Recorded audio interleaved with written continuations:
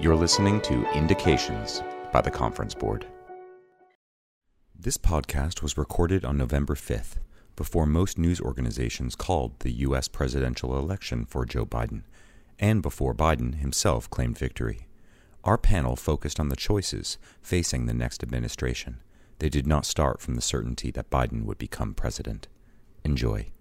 Well, hello, everybody, and welcome to this podcast recording brought to you by the Conference Board and Oxford Analytica under our Global Horizons brand. This is a special edition. We're looking at the immediate aftermath of the United States elections and then the outlook for policy in the wake of that. So the results are still coming in, still being counted. Some of the appeals, legal challenges that are already underway. And the picture we have thus far is one which is of a very close race, very contested race, and of the prospect for, firstly, a fairly extended period of uncertainty or legal challenge, as I already mentioned, but also beyond that, a situation of fairly divided government and the unlikelihood of any one party holding both Congress and the White House in their hands singly. So I have here with me Dana Peterson, Chief Economist at the Conference Board, and David Kelly of JP Morgan, to examine some of the immediate implications coming out of this. Dana, if I can turn to you first, looking at the prospect of divided government, certainly of delay, a period of uncertainty between now and running towards the end of the year, what do you see as the principal challenges and immediate impacts of this period? Sure, absolutely.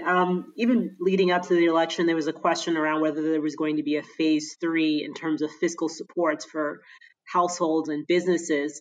And we did not see a resolution to that. And so the question is during the lame duck session whether or not there will be passage of a bill to provide additional fiscal stimulus. Now, Mitch McConnell, who is the head of the Senate and just won his reelection, has indicated that he does favor passage of something soon. So that certainly does open up a channel for other Republican senators to say yes to a bill. However, there's still the question around what the House wants. The Democratic House wants something much more expansive that includes aid to state and local government. So that really does run the risk that we might still have these challenges in terms of finding common ground. And one thing I would also add is at the end of the year, there's again the perennial issue around funding the government, and there's always a risk of a government shutdown. And so there is possibility that in resolving that issue, you could have a few items related to COVID stimulus baked into that bill. But again, there are considerable risks around us seeing any additional fiscal stimulus before the end of this year. Thank you. David, if I can turn to you, do you see it in similar terms? Well, I'm somewhat optimistic that we will actually have some stimulus. I think, certainly it's been a close election in terms of the Electoral College. It's probably not quite as close as it appears or appeared on election night, because of the number of Democrats who actually voted by mail-in ballots. And as those mail-in ballots are counted, Joe Biden's lead, both in the popular vote and in the Electoral College, I expect will widen. So I think that within the next few days, this will actually be all over, bar the shouting. And in that environment, in a lame duck session, I do think that Democrats and Republicans will find some common ground.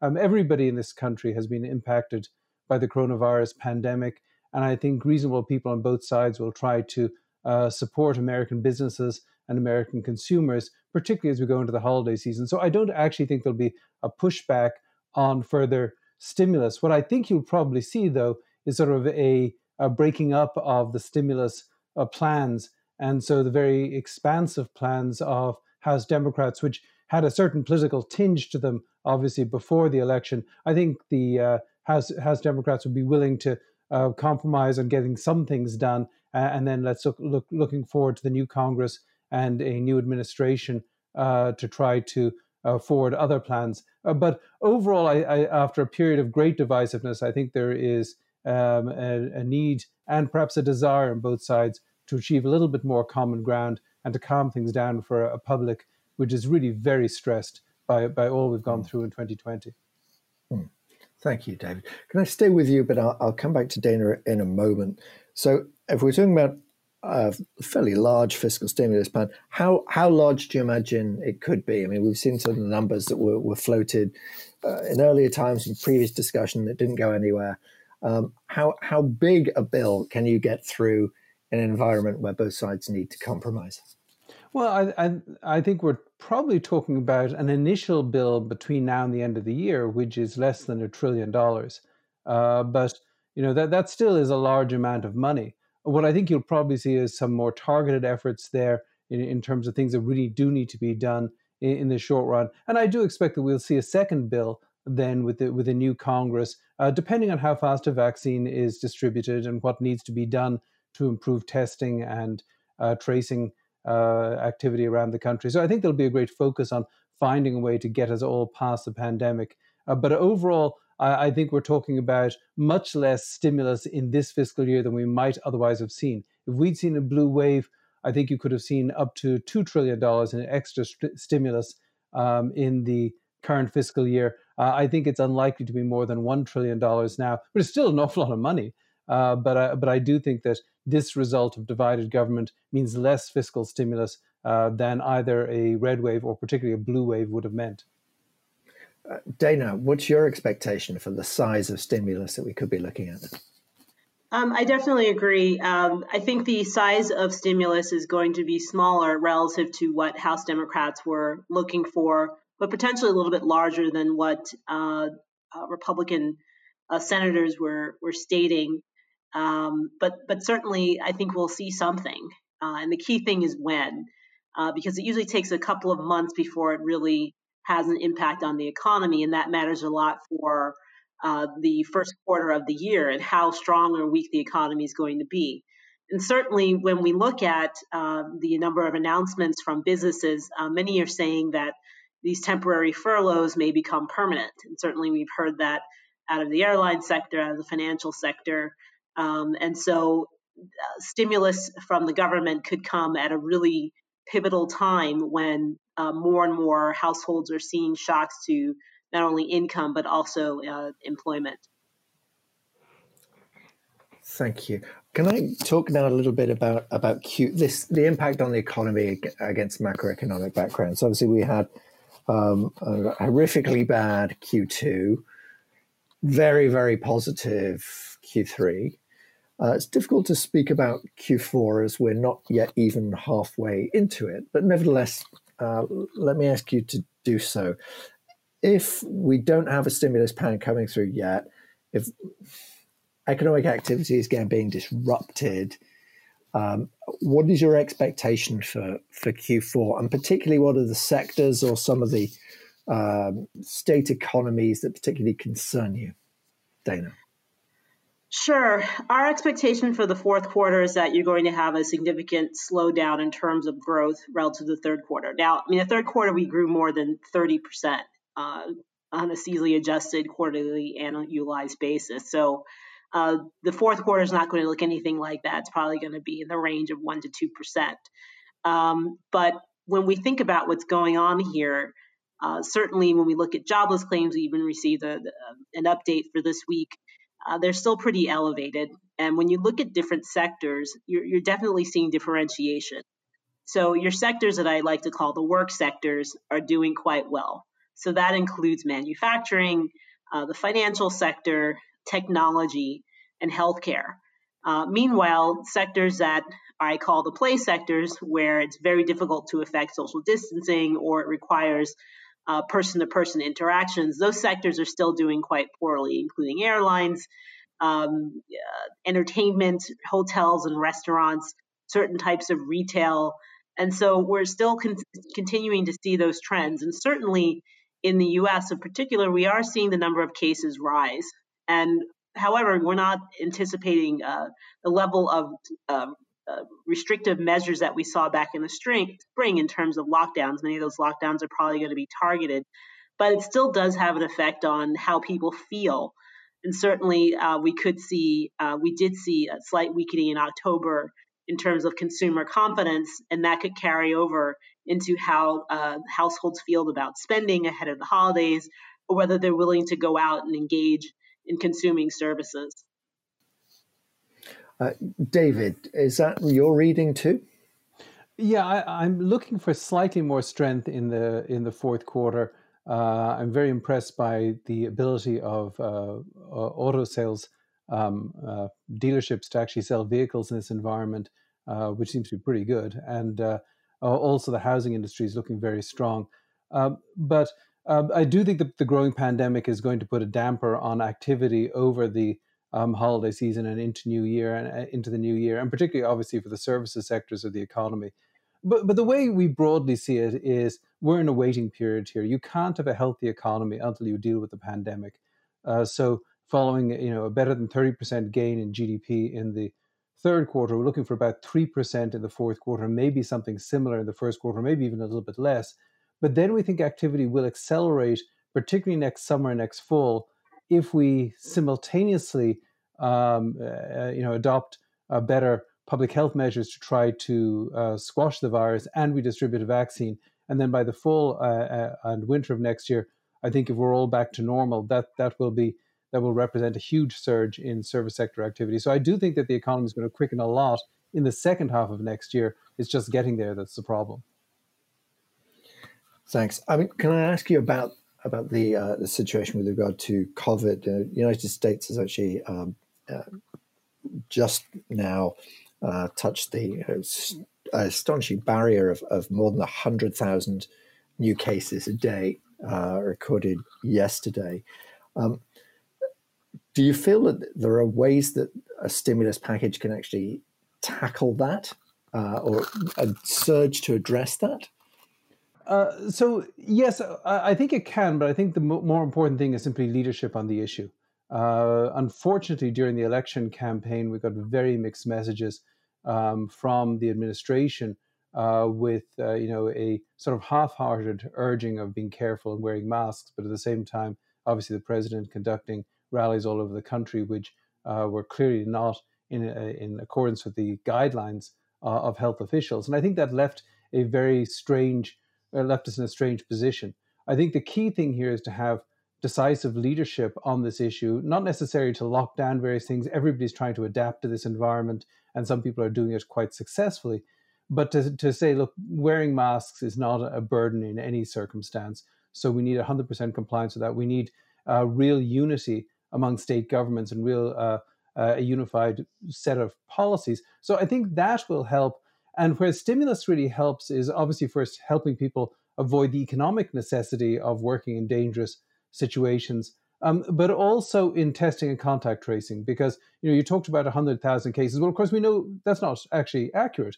There were far more than 100,000 cases, probably double or more than that. The problem is we're just not testing those cases.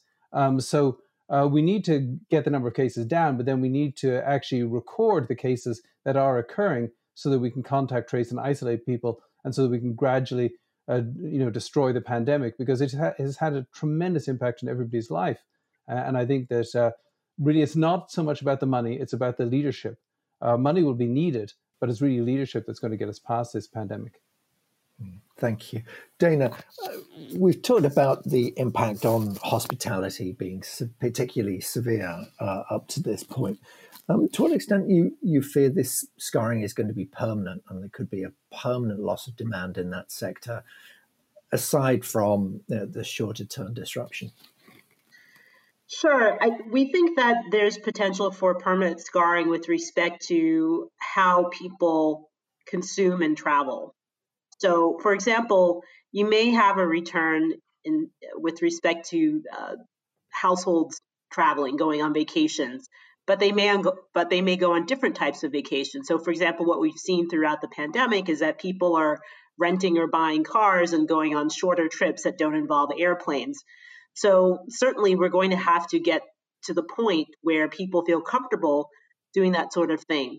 But then when you look at business travel, many businesses are realizing, and even their clients and customers are realizing, that you can transact business virtually and that you don't necessarily need to travel. So we think that there may be a fundamental change in business travel, which will have a negative impact clearly on the hospitality sector, which depends very much on business travelers using airplanes, using hotels and restaurants along those routes. So in that sense, there could be a permanent change that would be very negative for the hospitality sector.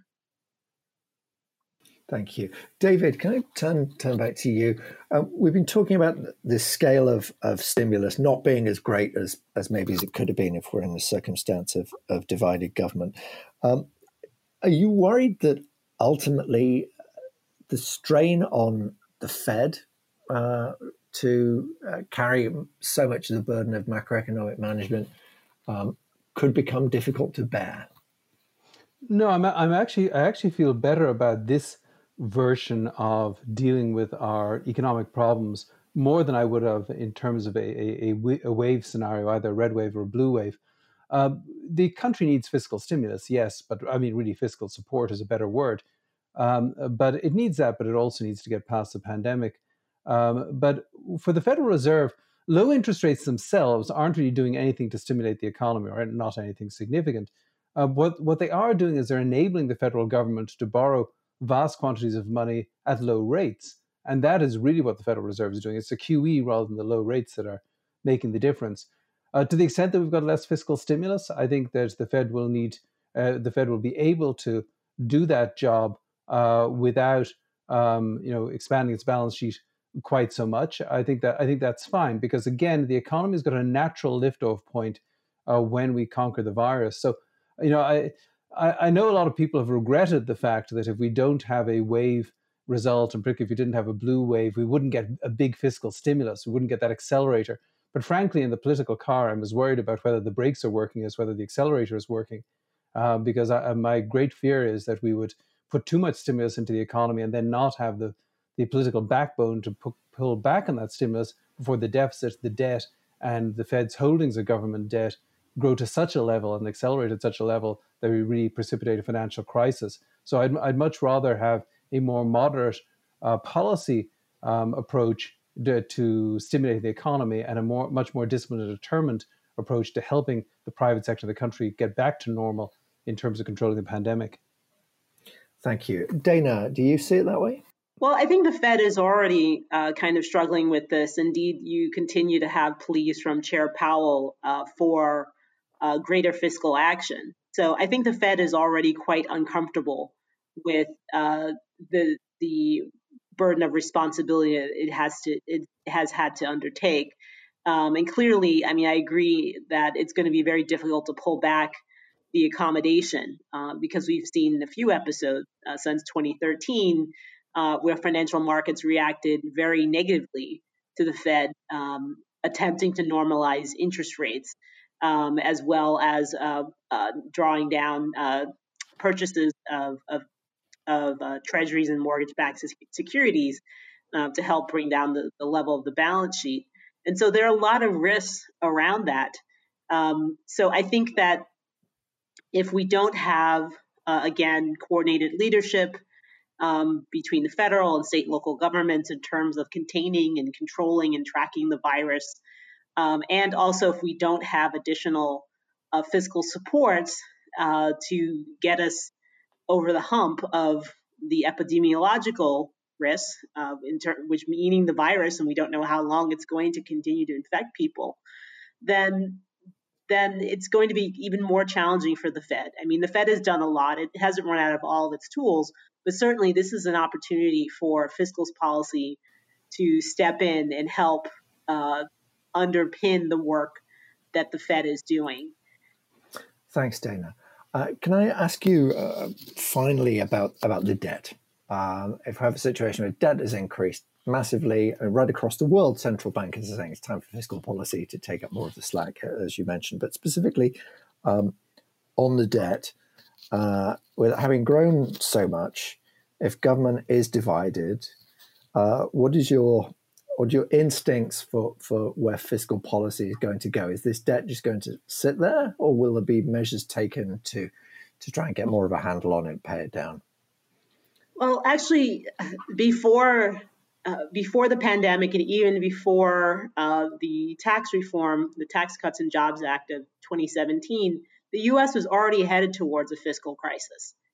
And it was because we were not collecting enough revenues. However, we had these outstanding commitments with respect to entitlement programs for our senior citizens, for our folks who don't have a lot of money, and the only type of austerity that we ever saw was around discretionary spending. And really, it was the mandatory expenditures that were going to lead to very large federal budget deficits and debt. And now, fast forwarding, we've had several events that have led to widening of annual federal budget deficits and a greater and faster accumulation of debt. I mean, so far markets have been quite forgiving, and they have not punished the U.S.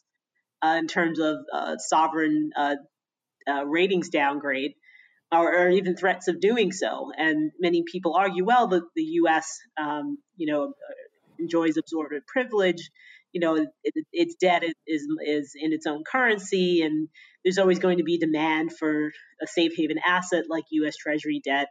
But it doesn't necessarily mean that there would be any real catalysts apart from markets punishing the U.S. in terms of action, in terms of either raising revenue, doing a combination of raising revenue and or reducing spending. So you definitely need some kind of catalyst, because it's not clear that there's going to be concerted effort around addressing these issues. And it's only going to get worse as we have more and more U.S. citizens reaching 65 and retiring and expecting to have access to those commitments that we've made to them in the form of entitlements.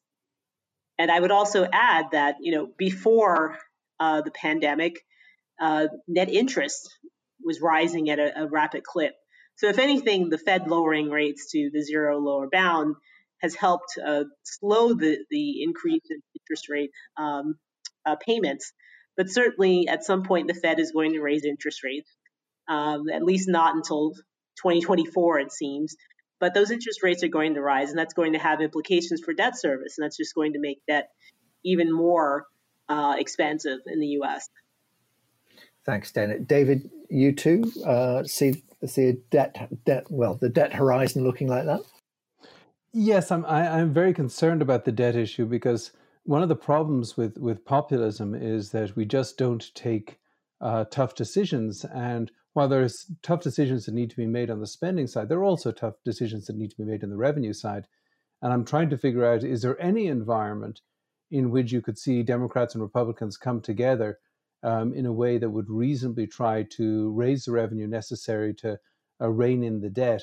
If you don't do that at some stage, I mean, what's going on is the level of debt continues to grow. It's now already at its highest level since just after World War II, and it's going to go past that.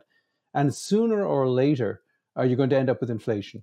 And when you end up with inflation, you're going to end up with higher interest rates. And when you end up with higher interest rates, it's going to be very, very difficult to finance that debt. So, I suspect that, 20 years down the road, we'll be sort of looking back at the good old days when we didn't realize the problem of accumulating all this debt. But sooner or later, there's going to be a comeuppance here, because we are building debt, we're building assets, the value of financial assets, but we're just not dealing with the financial reality, the long-term economic reality that you have to pay your bills.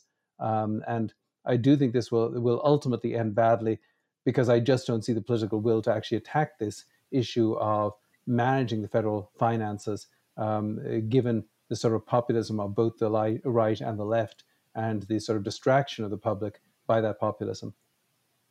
Thanks, David. Is that your one word of advice for the new administration? Think about the debt right now. Well, no, no, not exactly. I think my word of advice for the new administration, and perhaps I'll follow it anyway, is just recognize just how psychologically disunited America is here, and do everything you can to reach out to people and politicians from the other side, to try and find common ground, to try to get back to a sort of a sane kind of politics, where it's not just the politics of personal destruction or insults or division, but really trying to figure out, look, we've all got a limited time on this planet and in this country and in politics. Let's see what we can do to try and deal with some of the long-term problems of America, without making those problems worse. Let's try and make them better. But I think it's really focus on getting to unity and sanity in dealing with these issues rather than trying to score political points. I think that's what's really important. Dana, to you. I know if you had to focus on sort of economic problems or maybe on public finances, what would your advice be to the incoming administration? So cooperation is paramount here so I would agree with that very much so, in order to address the issue of the pandemic and curbing its spread, and also making sure that we can heal the economy. And so when I think about the things that are going to drive the economic outlook, certainly number one is the evolution of the virus. Number two is certainly widespread availability of treatments and vaccines, which our hope is that we can see that at least by the summer, that can result in a burst in spending in the second half of next year. But also, what are the strategies of state, local, and federal governments? Are they all moving and working together in order to encourage curbing of the spread of the virus and making sure that people also have access to vaccines once they are available? And, certainly all of these things really do matter. And so I would have to agree, cooperation is the key word here, that I think, what the next administration should be paying attention to. Okay, that's great. I'm just going to bring it to a close there. Dana, thank you very much. Thank you. And David, thank you too. Thank you. So the next webinar that we have within the Global Horizons series is on December the 3rd. It's looking at trade and intellectual property and global collaboration, the frameworks for it, 21st century style agreements. So please register for that. You're very welcome. But for now, it only remains for me to thank once again Dana, thank David, and to wish you all a very good day. Goodbye. This has been Indications from the Conference Board.